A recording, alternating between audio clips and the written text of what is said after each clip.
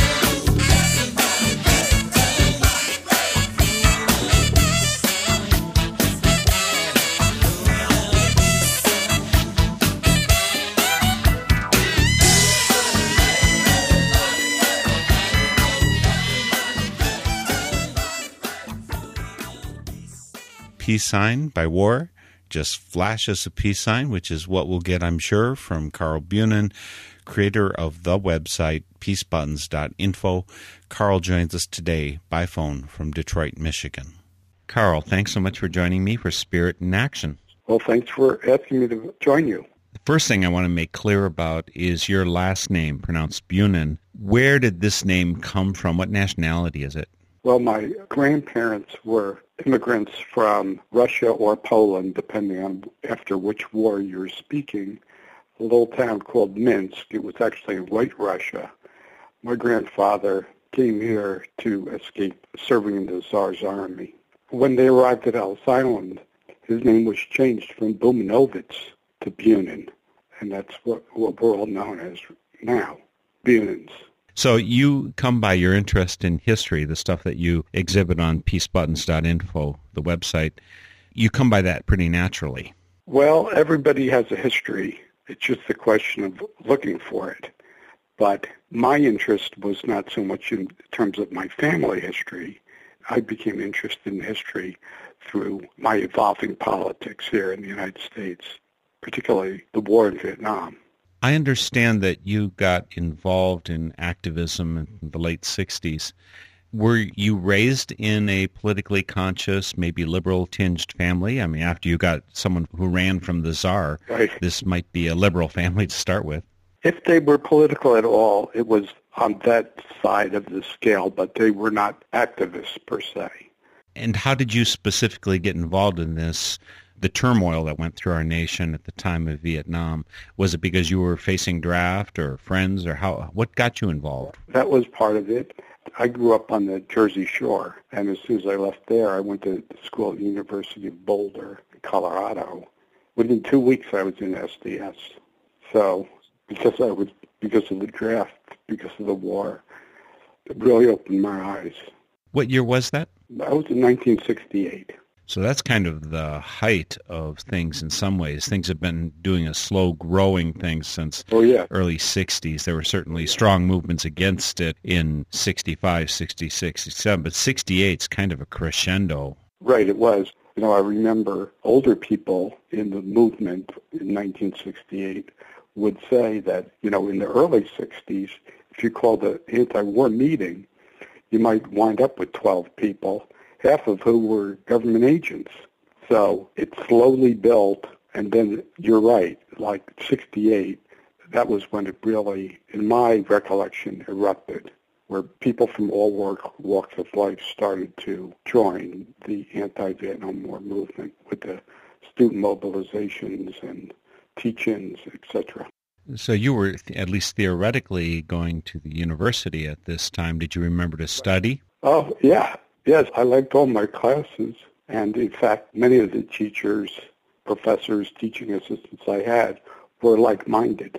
What were you studying? Is it something that led you into the work that you now do with peacebuttons.info, this kind of thing? I was studying sociology at the time. Never wound up professionally in that. I did go to graduate school briefly, but I had decided when I was in graduate school that I didn't really like it. It was odd. It was too political for me, meaning that the departmental politics were more prominent than the politics of the world. So I wanted to, if I was going to spend this much time in politics, I wanted it to make a difference, not inside of a department, inside of a university, but inside of this society and the planet as a whole. So I went into printing from there. And is this as a technical field? What way are you working as a printer? Well, when I decided to leave graduate school, I moved to Detroit and started working with a printing collective, which was kind of owned and operated by the employees. And we did lots of printing for nonprofits, community organizations, political organizations. A lot of the unions in Detroit, particularly the auto workers, the Teamsters, etc., they all had rank-and-file movements at the time. We would print for those groups. So I learned the technical aspects, and most of what we printed, although we did some commercial work, was for progressive, liberal, community, nonprofit, that kind of customer base. Through that, I was able to learn more about the various issues and things like that. You know, when you say that you were part of a collective that has Bolshevik tone to it, it's sort of like in today's society you would instantly be branded, of course, a socialist, and that would be a dirty word. I suppose back then it felt a little bit different. Well, you know, we were still operating in a capitalist society, but the decisions were made collectively. But we were working in an economy which was not socialist. The politics, though, from the late 60s to the current day, I've heard it said that from the point of view of the current Republican candidates, you know, over the past year, that Richard Nixon would look liberal compared to all of them. Well, absolutely. What you're saying is true, in my opinion, yes. Now, the way I got familiar with you, Carl, and the way I tracked you down was because of mailing I got via email. It's a little weekly thing that gives some highlights of history, of politics, perhaps, of liberal politics, perhaps. Peace history, maybe, is the best name for it. I think that's what you call it. Peace history from, I don't know, last 100, 200 years. That's what got me interested in going to peacebuttons.info. I went there and I found a wealth of quotes and other information. So could you talk to me about the genesis of peacebuttons.info and of this history, and what's your objective with it, of course, too? About a month after 9/11, I was kind of grasping for something to do about it as one individual. So I started with a little peace button, just a 1-inch black button with a white peace symbol. And I started sending out emails, and I got a lot of response. Now, at that time, it was all done by email, no website, and out of a post office box. And I dubbed this button the little button with a big message. And really what I wanted to do was to have an inexpensive item that could initiate a conversation. And it turns out that it did. Because to date, I've sold over maybe 109,000 of these buttons all over the world. But what I do is I attach it to a little history card, which is a brief description of how the symbol was conceived. The origin of the symbol, if the listeners don't know, it was designed for a demonstration in 1958, led by the Committee for Nuclear Disarmament. Bertrand Russell was one of the leaders. The symbol itself was designed by a graphic artist named Gerald Holton. And this history is on the website. So really what I wanted to do is I wanted to make the project educational and informational. And that's why I chose the website name when I later developed the website called peacebuttons.info. Now, in terms of the history, a couple of years after I started producing these buttons, I started in my emails using a signature with some significant event in peace or social justice history for the day that I was writing the email. From there, it just kind of grew and grew and grew. So that now I have a whole year's worth of peace and social justice history. What I try to focus on when I can find them is individuals or small groups of people who have decided to take action and do things based on their convictions. One of my biggest accomplishments for me was when teachers started emailing me, telling me that they were using the peace history in their classes, to use the items as a jumping off point for a discussion. Because as we know, the regular textbooks are written from a different perspective. Quite certainly that's the case. There is a member of our local peace group here, or folks who get together each month for the stand. His name, Myron Buchholz. He's a history professor at a local high school.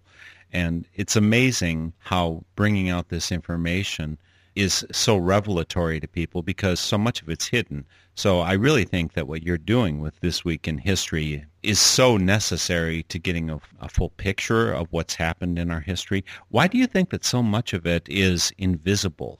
Well, I'd have to say that it doesn't really fit into the media mold. People, for one reason or another, other medias think that people would not be interested in this. it doesn't really sell products. Or on a grander scale, it's the textbook producers. I just feel that they are so politically embedded into the quote-unquote official history of the United States and the world that they really don't want people to see that they can and have made a difference. I think I was particularly frightened by hearing the way that in Texas, where they can vote to make sure you exclude certain portions from history, that cascades and affects so much of the history product that we're getting in books in all the other states because they're so large. They carry a lot of weight. Right. That seems to be the standard for the rest of the country, is what has been set in Texas. You've certainly reviewed a lot of historical information to include it in this weekly mailing that you put out from peacebuttons.info. Are there any items that if you could just grab these 1, 2, 3, 5 items and put them in our history books, you think that it would open so many eyes and change the course of this country? Can you pick out some of the historical tidbits? In general, what seems to be the case is that every piece of legislation which is presented in the history books, like the Civil Rights Act, the Voting Rights Act, the right of women to vote, etc., they all were propelled by a movement. In other words, massive demonstrations in Washington and lots of little local actions are what made this legislation possible. Now, the normal history books really don't mention that much. So, like regulations in terms of the environment and things like that, they all start from the ground up. I guess the best way you could describe it is history from the ground up. And what we also try to do at peacebuttons.info is the buttons that are produced, many of them come from activists in other parts of the country than where I am. For example, one person in Indiana emailed me and said, I really would be interested in getting some no drones buttons. Now, that's an emerging movement. It's a tough movement because there are jobs involved in building them, and they have 2 plants in Indiana that are making them. But she has a group that she's starting that wants to bring this issue to light. Or someone in Kentucky, in the middle of coal country, the coal industry has a big program, since coal is your friend. Well, she commissioned me to make a button, coal is not your friend. Now, I get requests for those from people in Texas because that's the way it spreads. It's an inexpensive item. I frequently call buttons the people's billboard because can't afford major media. But it's enough to spark a conversation, people find. And that is one of my goals, is like, let's have a real discussion about the issues. You know, when you say, let's have a discussion of the issues, bumper stickers, buttons, this kind of thing, they're clearly not the discussion of the issues because you can't get cohesive discussion of really important issues down to that. But as you said, it can spark it. You're trying to get a message out quickly, simply, and provoke a discussion. Unfortunately, we've seen the presidential debates recently, and didn't it feel to you, assuming that you watched them, that at best they were providing buttons themselves and not going into the substantive underpinnings of these arguments? Yes, I mean, well, I don't really know about the debates. I mean, I watched them. I think that they are very much so the lowest common denominator, and much of what's said is not policy related, but trying to capture certain demographics. Again, your site is peacebuttons.info. Yeah, when I started the website, I had to register it, and when I saw that was an option as opposed to a .org or a .com, when I saw that .info was available, I said, that's me. That's what I want to do. In your weekly newsletter, you have all kinds of moments in history. Some of them, I imagine some people might not be clear how this is connected to peace. Well, technically, it's called the Peace and Social Justice History. So there are things that have to do with social justice. There are even things that have to do with war in there, which kind of makes sense when you look at the peace movement is always, or many times, they're responding to war. Unfortunately, it's my own impression that we'd have far fewer wars if the peace movement were proactive instead of reactive. And of course, by getting out this peace newsletter, you and yourself were reacting to 9/11 and the whole movement towards war in this country. Oh, yeah, when they started rattling the sabers. But you know what I think is interesting? I think when we're speaking about the anti-war movement in terms of the Vietnam War, there was a draft, but it took a very long time for the movement to build, years and years. However, with the Internet, if you look at the war in Iraq, it was really within such a short period of time that you had millions and millions and millions of people all over the world demonstrating before the war erupted, before the invasion began. In a previous technology, that would have taken years to create. So I think that our technology now has accelerated the thing. My peace project, I can't imagine how it would work in a non-internet world or a pre-internet world.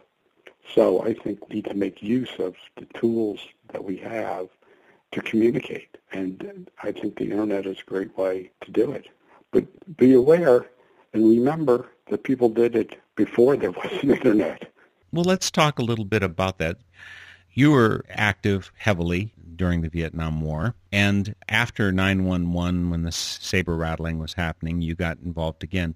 You weren't quiescent in between, were you? Were you an activist all through there? And how did you see the activist movements growing, shrinking in those years?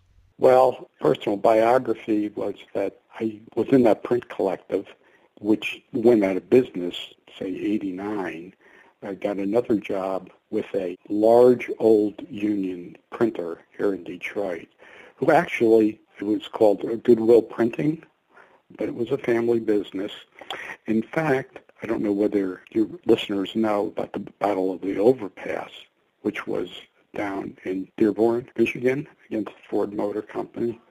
Those flyers were printed at the company that I worked for at night by union printers and then distributed the next morning. So there was a lot of history where I was working in terms of printing for civil rights activists here in Detroit, printing for the union movement here in Detroit. Concurrently with that, I went off and had a family. So kind of like pulled back on my political responsibilities in favor of my familial responsibilities. Then I got ill and I'm confined in a wheelchair now. So I don't really have the opportunity to go to many demonstrations, teach-ins, things like that today.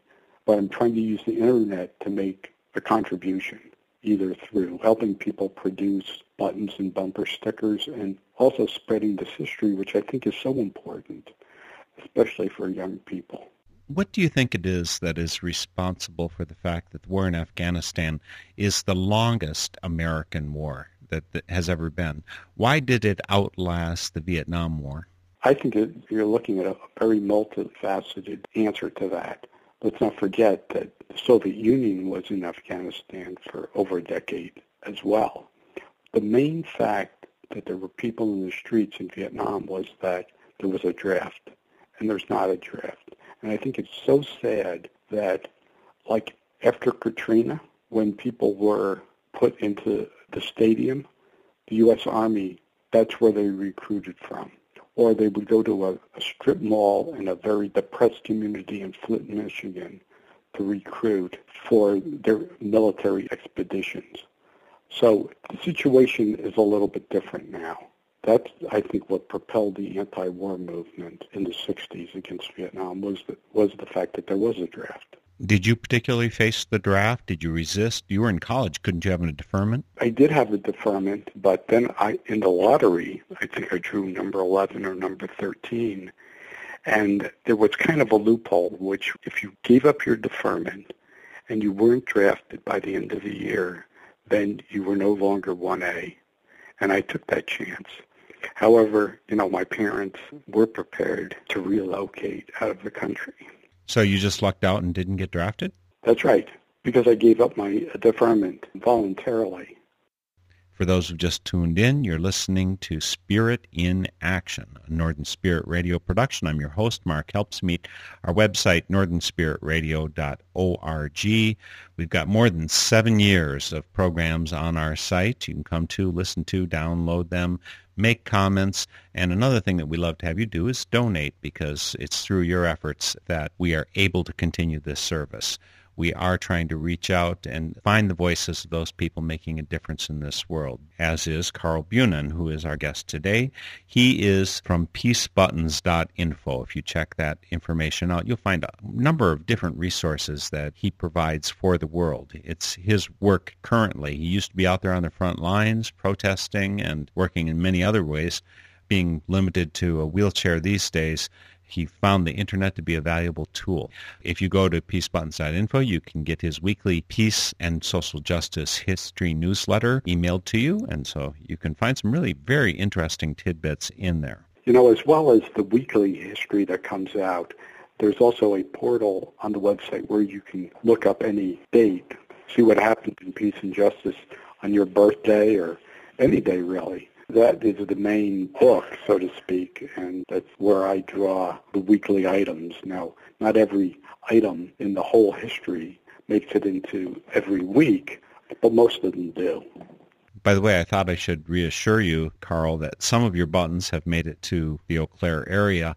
Just this past month, when we were doing our stand against the war, one of the members showed up with a number of their buttons, so I'm holding right here one of your buttons that was passed on to me. You know what I found quite interesting was right after the war started, the invasion of Iraq, I would get numerous emails from people saying, "Could you please send me 25 buttons? I have to make a trip to Europe, and I don't want to be seen as the warmongering American." In fact, on the website there is a page which lists every location that I know these buttons have gone to. There's a lot of cities and a lot of countries all over the world. I guess it's my version of stamp collecting. So you've gotten these buttons to go all over the world. The peace buttons, is this the only buttons that you're producing, assuming that you're actually the one who's physically producing them, or your company is? How does this work? The way it works is that I would design the button or have like-minded graphic artists design a button about an issue. And then I would send this to a union printer here in Detroit who prints them. And then I have another friend who has the machine that cuts out the papers and sandwiches them all onto the metal and the tin, etc. But you know, even the peace symbol, I didn't know like if somebody had that or what the deal was. I knew this CND in Britain, it was developed for them. So I sent them an email saying, "Hey, listen, I've been producing these things, and I don't know what the situation really is." And they said, I found on their website that says, "We encourage and appreciate spreading the use of the symbol. We don't want it to be commercialized in selling jeans or, something like that." And they said donations are always appropriate. So I emailed them, never heard back from them, so just sent them a bunch of buttons. I'll tell you one interesting story was that, remember when Tim Robbins got the Academy Award, I think, for Mystic River? I was on my laptop and my phone started ringing. It was people saying, "Tim Robbins is wearing your button at the ceremony, at the presentation." So then the local news called me up, and what had happened was he and Susan Sarandon were about to receive the awards at Cooperstown for, what was that baseball movie they were in? It was the anniversary of, I forget what it was, but he came out against the war. And at that time, there weren't many people speaking out against the Iraq war. So I found an address for his publicist, was a New York address, and one was a California address.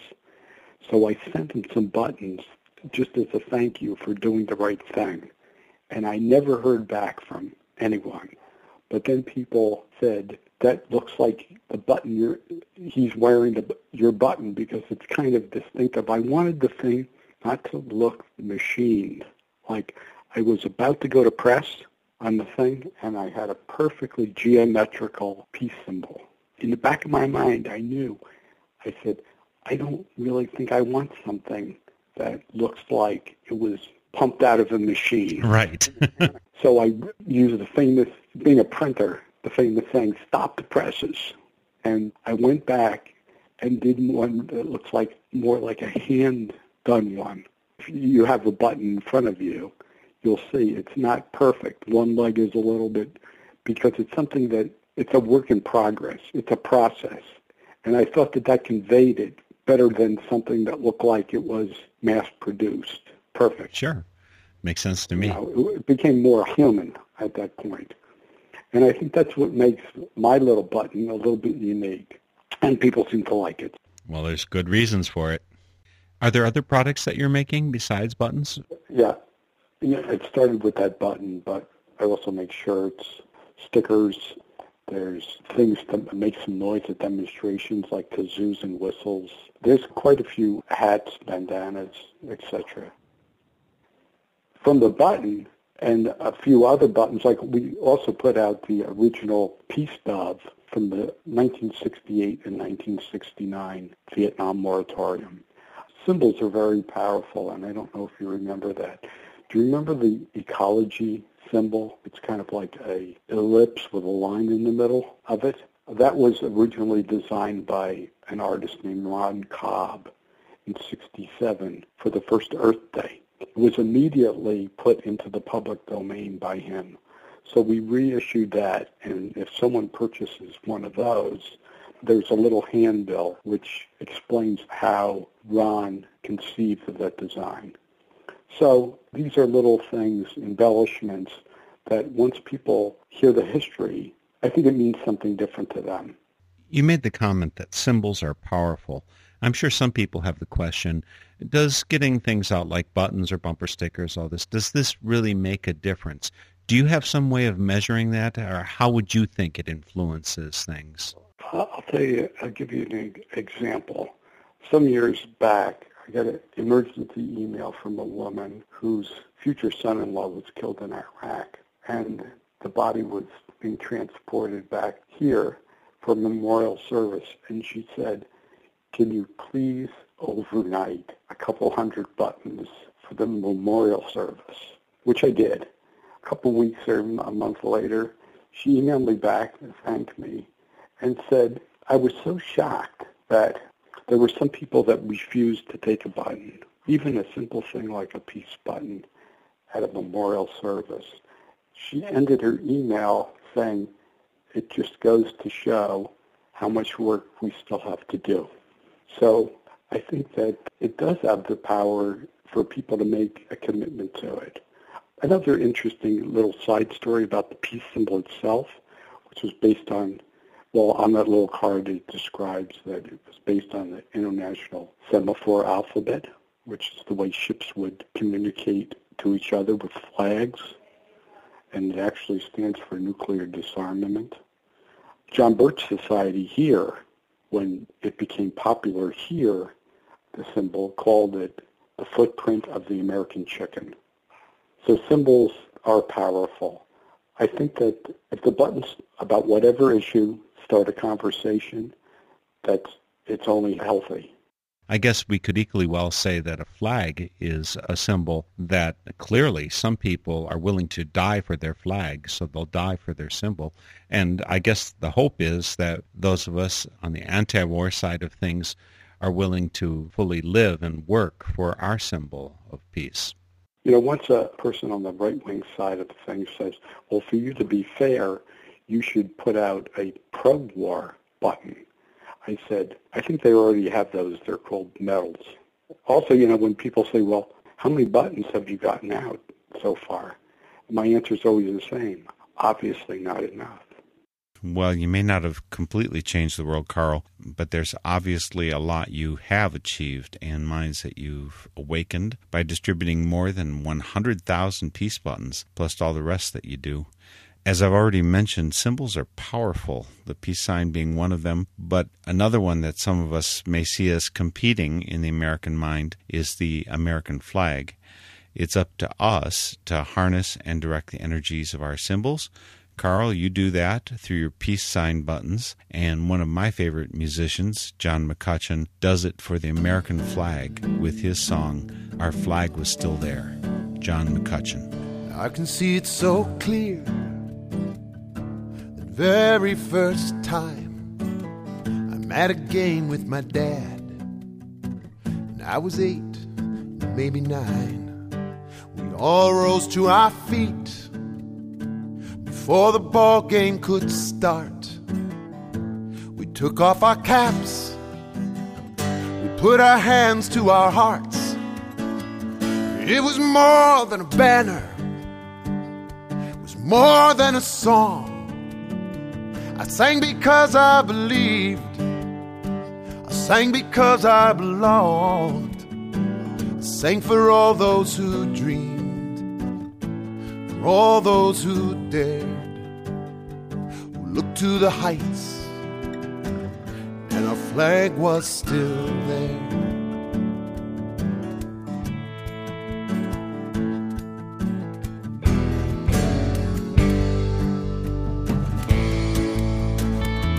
See it passing on cars, I see it passing for war, I see it passing for patriotism. We've all seen that before. I've seen it used as a weapon to brand some as wrong. No one has the right, I'll stand up and fight to say I belong. Because our flag is still there for all the saints and the sinners. Yes, our flag is still there for all the losers and winners, for those of us who still dream, for those of us who still dare, for the outcast and forgotten, our flag is still there.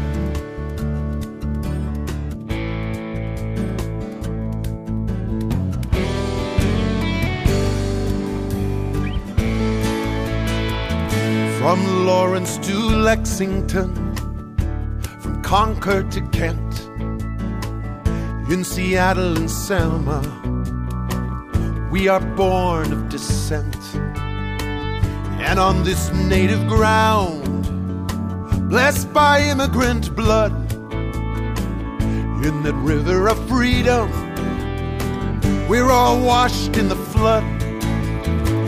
Because our flag is still there for all the saints and the sinners. Yes, our flag is still there for all the losers and winners, for those of us who still dream, for those who still dare, for all the lost and forgotten, the flag is still there.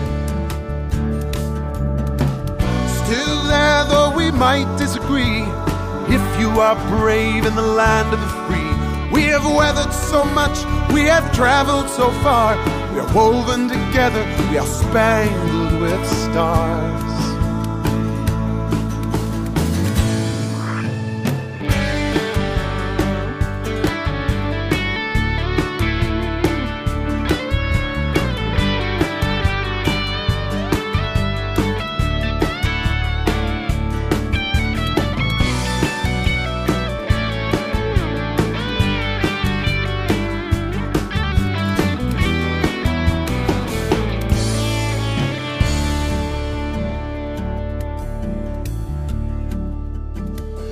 As we take off our caps, and as we all rise, put our hands to our hearts, and as we lift up our eyes, we begin with a question.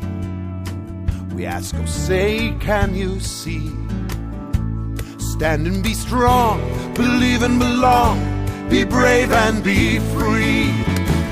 Because our flag is still there for all the saints and the sinners. Yes, our flag is still there for all the losers and winners, those of us who still dream, those of us who still dare, for everyone in this country, the flag is still there.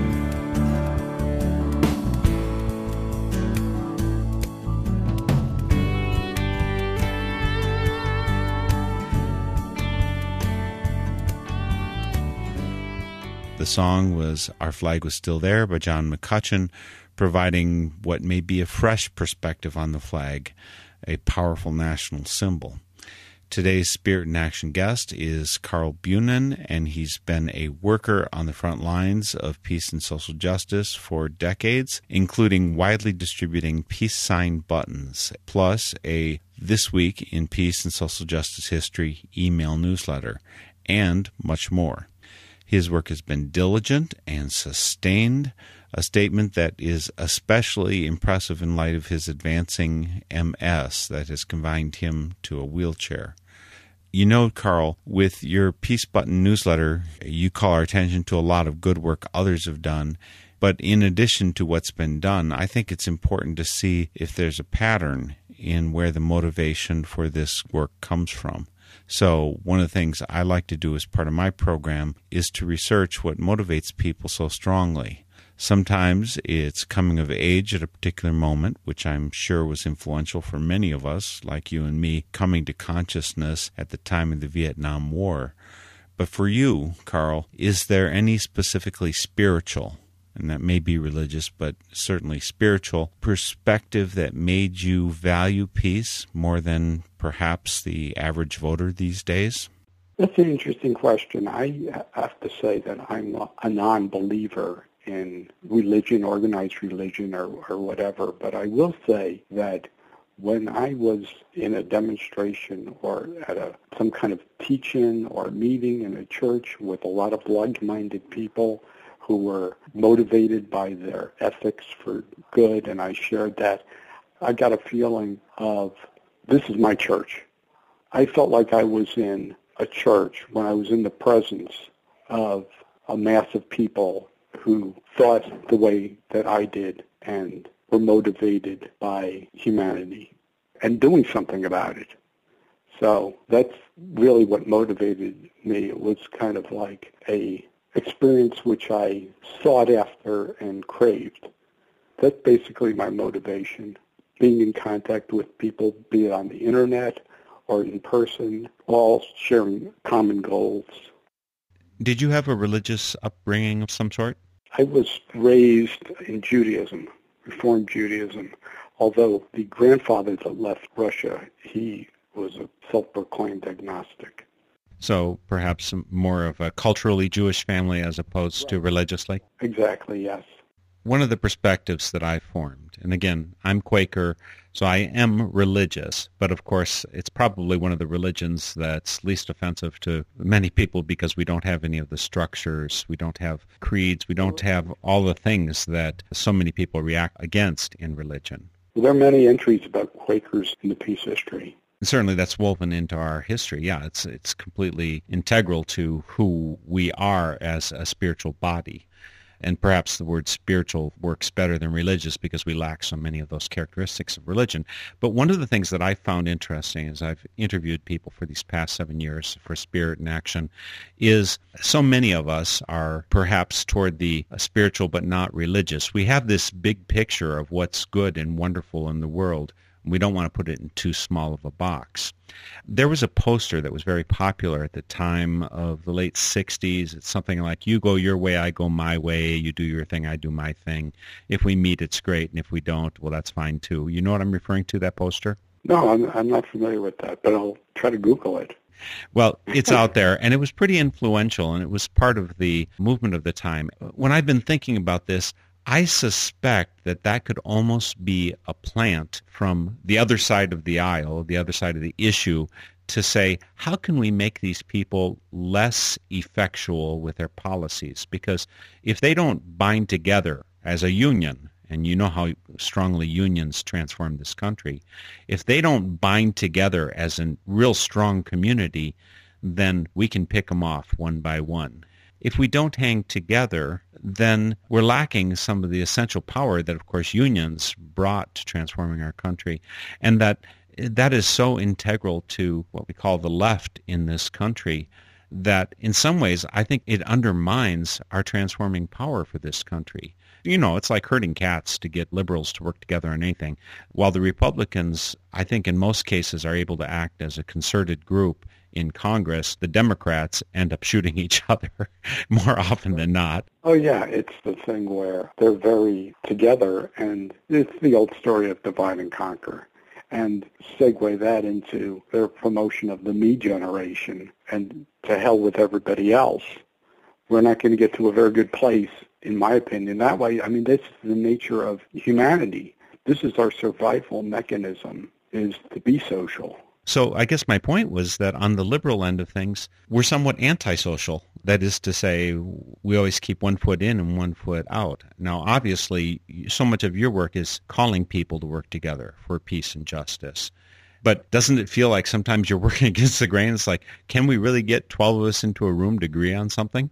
It is a dilemma. I mean, because our side, if there is a side, is more open to hearing other people's opinions, whereas the right wing, as you say, they're unified, but it's really a unification of non-critical thought.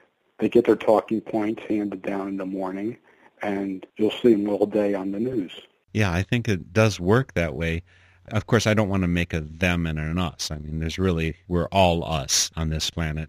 But there are behavioral differences that we can see that because the liberal point of view keeps us not marching in step, we have more creative energy, we have more diversity, and sometimes that means we get closer to the truth because we're not limited by the norm, is what I would imagine. I'd have to tend to agree with you there.